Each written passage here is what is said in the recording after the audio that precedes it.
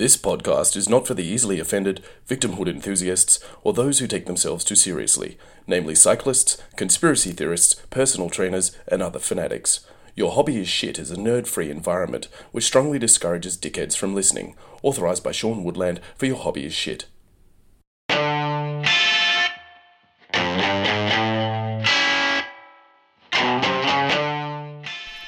Since day dot, humans have invented, inadvertently stumbled across, or tried to discover passions and stuff they're good at by having a go at hobbies. We might use them for pleasure, health, fitness, to combat loneliness, or to distract us from reality, all in the hope we can find meaning in our lives. Hobbies can be bizarre, addictive, psychologically revealing, and sometimes even beyond ridiculous. But whatever your hobby, chances are it's at the very least a little bit shit. So listen in and prepare for your hobby to be exposed. I'm Sean Woodland, host of Your Hobby is Shit. Alright, welcome to episode 44, working very late and hard on release day on a Wednesday to make sure I get this free service out to you good people. Both my parents have got COVID now. Just after the old man started coming good, Mum got it as well. Her symptoms are a bit different to Dad's. She's sneezing all the time. Thank fuck I don't have it, because with this broken rib business I'd be in some serious trouble. I've sneezed a few times over the past week and the pain is so intense that even my kids have displayed a modicum of sympathy for me. I'm glad that my mum and dad didn't choose to do their own research, another definition for which is engaging in some confirmation bias. Had they done so, there's a fair chance one or both of them may no longer be with us. But as it is, triple and even quadruple vaccinated, they're going well. Speaking of the busted rib, a special shout out to one of my loyal listeners who not only turned up to last week's show, at short notice it must be said, that I did with Cam Knight in Davistown, which is near the Central Coast. Not only did this listener turn up, but brought with them a 10-pack of Endone to help alleviate my pain. Something they've managed to achieve with aplomb. You know who you are. Thank you kindly. I had a good couple of gigs last week. Davistown was lovely. I survived a lunchtime corporate at the Clavelli Surf Club on Friday. And then I got to host an event called the Best of the Fest on Saturday at the Factory Theatre in Marrickville. It was broadcast live on TikTok, which meant that Lou and the kids could not only watch but also get an insight into what all the cowards at home thought of their husband and father by reading the comments. Some of the acts I was on with, they read the comments during the show, something I wouldn't have encouraged. I mean, it's all right for me, but some of them still have souls. Some nasty shit gets written online. My kids reckon the best sledge I copped was "Here Comes the Troll" again. I'll take that. Not many tickets left to either of my two shows for my big season at the Sydney Comedy Festival. There's maybe a couple, I don't know how many, 4 or 5 for Thursday the 12th, which is like tomorrow now, or depending on when you're listening, but it could be tomorrow, it could be today, it could be yesterday, or it might even be 3 years ago. There's 1 or 2 left at most for Friday the 13th. Unlucky for some, not for me. I was born on a Friday the 13th. And there's still tickets left for Luke Heggie's show on Saturday night at the Enmore Theatre. And I'll be opening for the man. I believe he's doing an audio recording of the show. So definitely no low breed should come to that one. Because if there's one thing that Heggie hates, it's fucking lowies. Being charitable is a hobby that many people, they get right into it nowadays. And from where I sit, it seems the less that is required of them, the more charitable they become. Like obviously that old bloke who collects money from drunks on a Friday night at the pub for the salvos doesn't know that you don't even need to leave the laptop to be a good philanthropist and thereby guaranteeing yourself entry to heaven. nor do those pathologically friendly, sociopathic, parasite backpacker charity muggers who come up and invade your personal space in shopping centres. They don't know that if only they did know that you can change the world for the better, eradicate disease, poverty, racism, violence against women and war by simply liking social media posts or temporarily adding a coloured filter to your profile picture. Like, it's so easy to be a good person now. Seriously, all you need is an internet connection and a working index finger. Personally, I've done so much good in the past decade that I've developed a mild case of RSI, my index finger, or my like finger as I prefer to call it. Would you believe no one is raising awareness, nor has started a charity for that? I'm thinking of starting a GoFundMe. My index finger's been so busy. Look, I get the sentiment. Why would you bother doing anything remotely good unless a significant number of people know about it? Like, I do it whenever I'm at the playground with my kids. I speak extra loudly and more lovingly to them than I do anywhere else, particularly at home. I also make sure that I pick up rubbish in front of people all the time, and they don't know it's to make up for the guilt I feel about throwing Macca's wrappers out the car window all the time. I love picking up cigarette butts in front of people down at the beach. They've got no idea I'm collecting them to smoke later that night or to put in the mole bowl. But even an upstanding Samaritan like me forgets how easy it is sometimes. My wife, sister-in-law and I were sitting out the back in the cold last Saturday night talking absolute shite. And it was a bit fresh Saturday night. I mean, it wasn't quite CEO sleep out cold, but, if we didn't have the gas heater on, it might have been. Mind you, at one point I had to change the gas bottle over for the barbecue to the heater, so the evening, it definitely wasn't without discomfort. But while we were drivelling shit, that I thought that it was on a Saturday, 7th of May, that Lou and I had met for the very first time. Due to the regular intake of liquid substances that had preceded this realisation, neither of us were able to work out whether or not it had been 11 or 12 years ago. Thankfully, Jo, the sister-in-law, pointed out that Sam was now 10 years and nearly 3 months old, so we worked out that it was 11 years.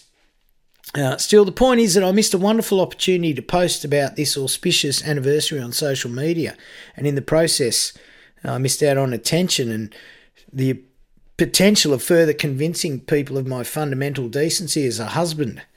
But while I could have been doing that, instead we had a few drinks, listened to some music and talked shit and laughed. What a wasted opportunity. I then missed another one to post about Mother's Day the following day. I'm not usually into making excuses, but in my defence, the reason I didn't post about my mum on social media for Mother's Day is because I actually fucking spoke to her for an hour, and after I got off the phone, I forgot. More the fool me. Often we only find out how charitable some people are just before or after news breaks that they're actually a selfish piece of shit who, when they're not handing over enormous fake cheques, visiting sick kids in hospital or walking the red carpet at black tie events, they're terrorising women, committing fraud or beating the absolute shit out of strangers. I'm not sold on charity. I think I've mentioned before, I found this one too. There was a charity now that if you buy a $20 bottle of wine, it means that a family that lives in one of the world's less inhabitable shitholes gets clean water for a year. I mean, great way to conceal your alcoholism. And no, I don't know how the fuck they can make that claim when it's clearly absurd. I know some people who, if they were purchasing that particular wine though, they could have collectively cleaned the world's water just during the pandemic. That shit's so transparent and vacuous, I'm surprised this particular wine company doesn't sponsor the CEO sleep out. It'd make things a lot easier too. Or give discounts to homeless people so, they can do their bit too.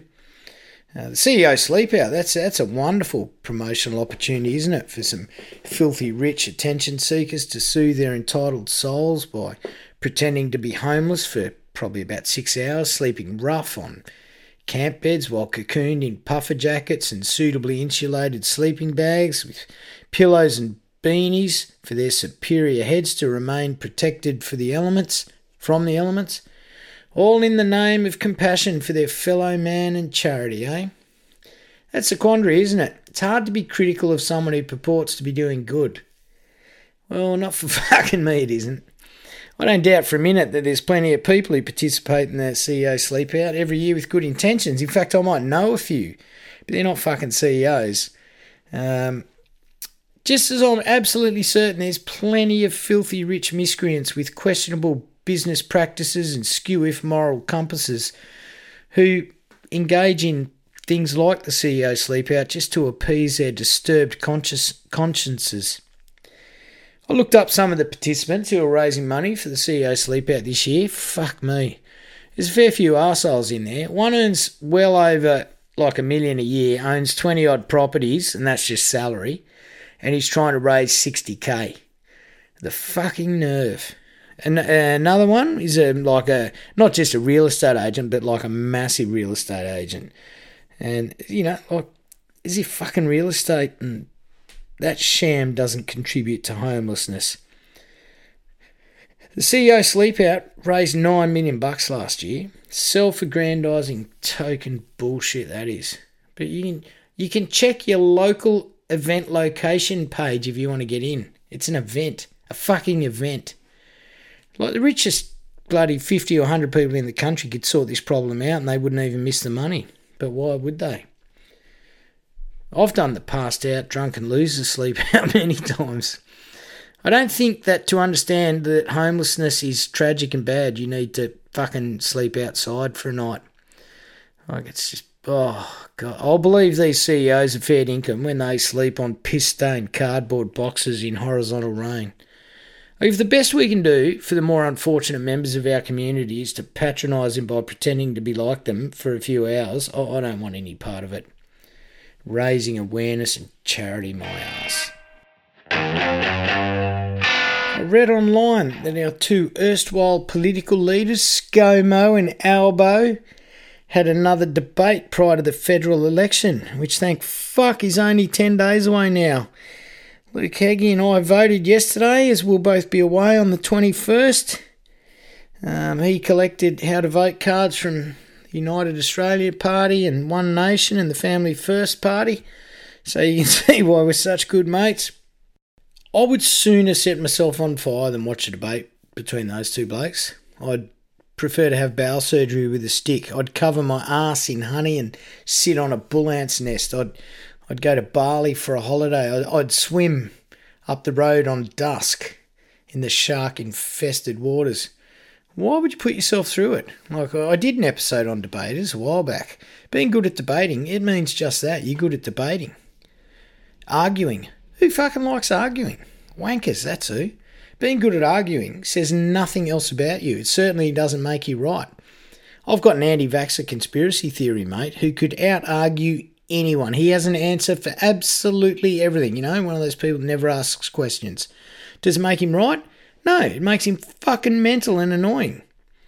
And while on the subject of politics, one more thing. Former Labor politician Mark Latham, who very nearly became Prime Minister, well, he's still a cunt. He is the most poignant example of what can go wrong with men as they age and the bitterness ferments.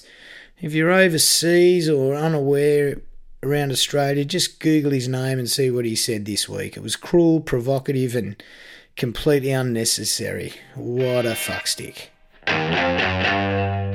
Last week I spoke about an umpire shortage in the AFL and the potential reasons for that. Well, on Saturday I helped out my daughter Boris's under-8s team in their first game of the year in the Auskick. I helped their coach out and he's a ripper. And not formally like I do for the under-10s where I'm the assistant coach. But last week I got sent down to goal umpire so I can help direct the kids around a bit. And there's two girls in Boris's team, Boris and one other.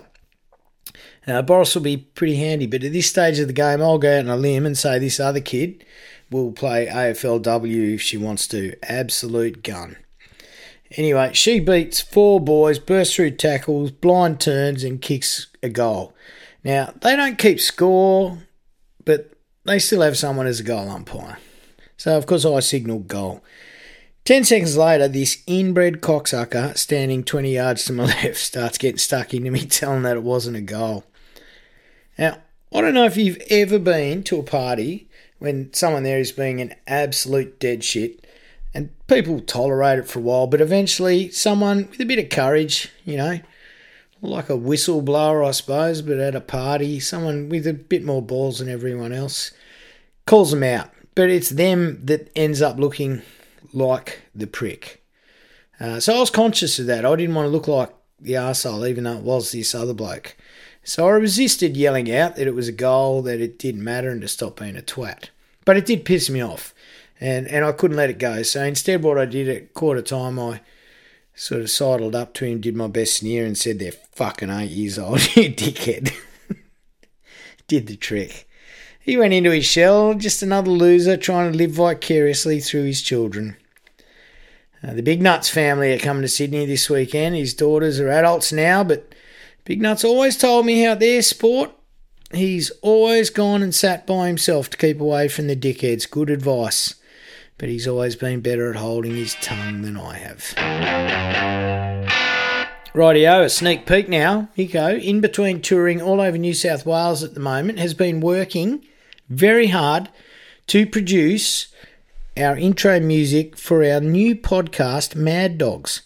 I reckon we're only a week or two away from releasing episode 1 now, and it's going to be a cracker. I know that you'll all come across to that one. But before then, here's a sample of what the legend Mix put together for us. Mad Dog! Yeah! Mad Dog is Mad Dog! Mad Dog! Mad Dog! Mad Dog! Mad Dog!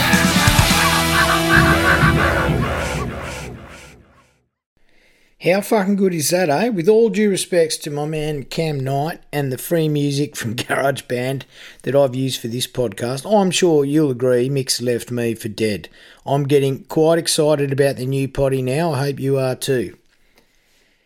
And oh fuck, it's just flashed up on my phone. I didn't realise this. There's another debate on right now. Jesus Christ. Oh, fucking hell. What an awful indictment. 2 debates in how many days? 4. Just hold on, people. Only another week and a bit and we can all get back to not giving a fuck about politics. The only people I really reckon that deserve to be heard at the moment are the swinging voters. The rest of us, we're just like footy fans. One-eyed fucking idiots. It's Victim of the Week. Victims of the week, plural this week. The dear people of Canberra, my old hometown. I was very saddened to hear that Kingsley's Chicken is closed down in the Canberra suburb of Belconnen. After, it must be a good 30 or 40 years, so I can assure you. I told my mate Kenny in England, and he was saddened to hear it also, as would be many friends of mine. If that chips and gravy didn't quite cure a hangover, it came very fucking close. And my thoughts and prayers are with the people of Canberra, so you're going to have to find a substitute. R.I.P. Kingsley's Chicken.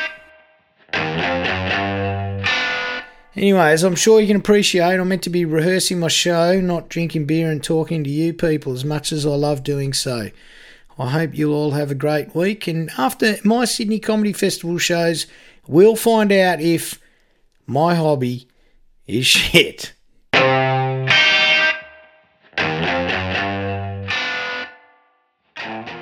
Thanks for lending me your ears for another episode. All going well, I'll be back next week with current news and some harsh but fair critiques of more shit hobbies. You know where to find the podcast. Please subscribe to and share it, or don't. I'll be okay. You can find Your Hobby is Shit on Twitter, Facebook and Instagram. Your feedback, suggestions and abuse are all greatly appreciated. And if you're, for example, the manufacturer of a great beer like, say, the Immortal Pale Ale, and you're looking to sponsor an enlightening podcast, I'm open to offers. Thanks again. I'm Sean Woodland, the host, writer, producer, editor and complaints handler at Your Hobby is Shit.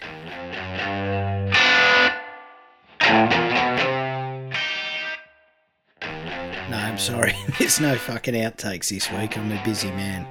Good on you for trying, but there's nothing funny to come. Or maybe one little thing.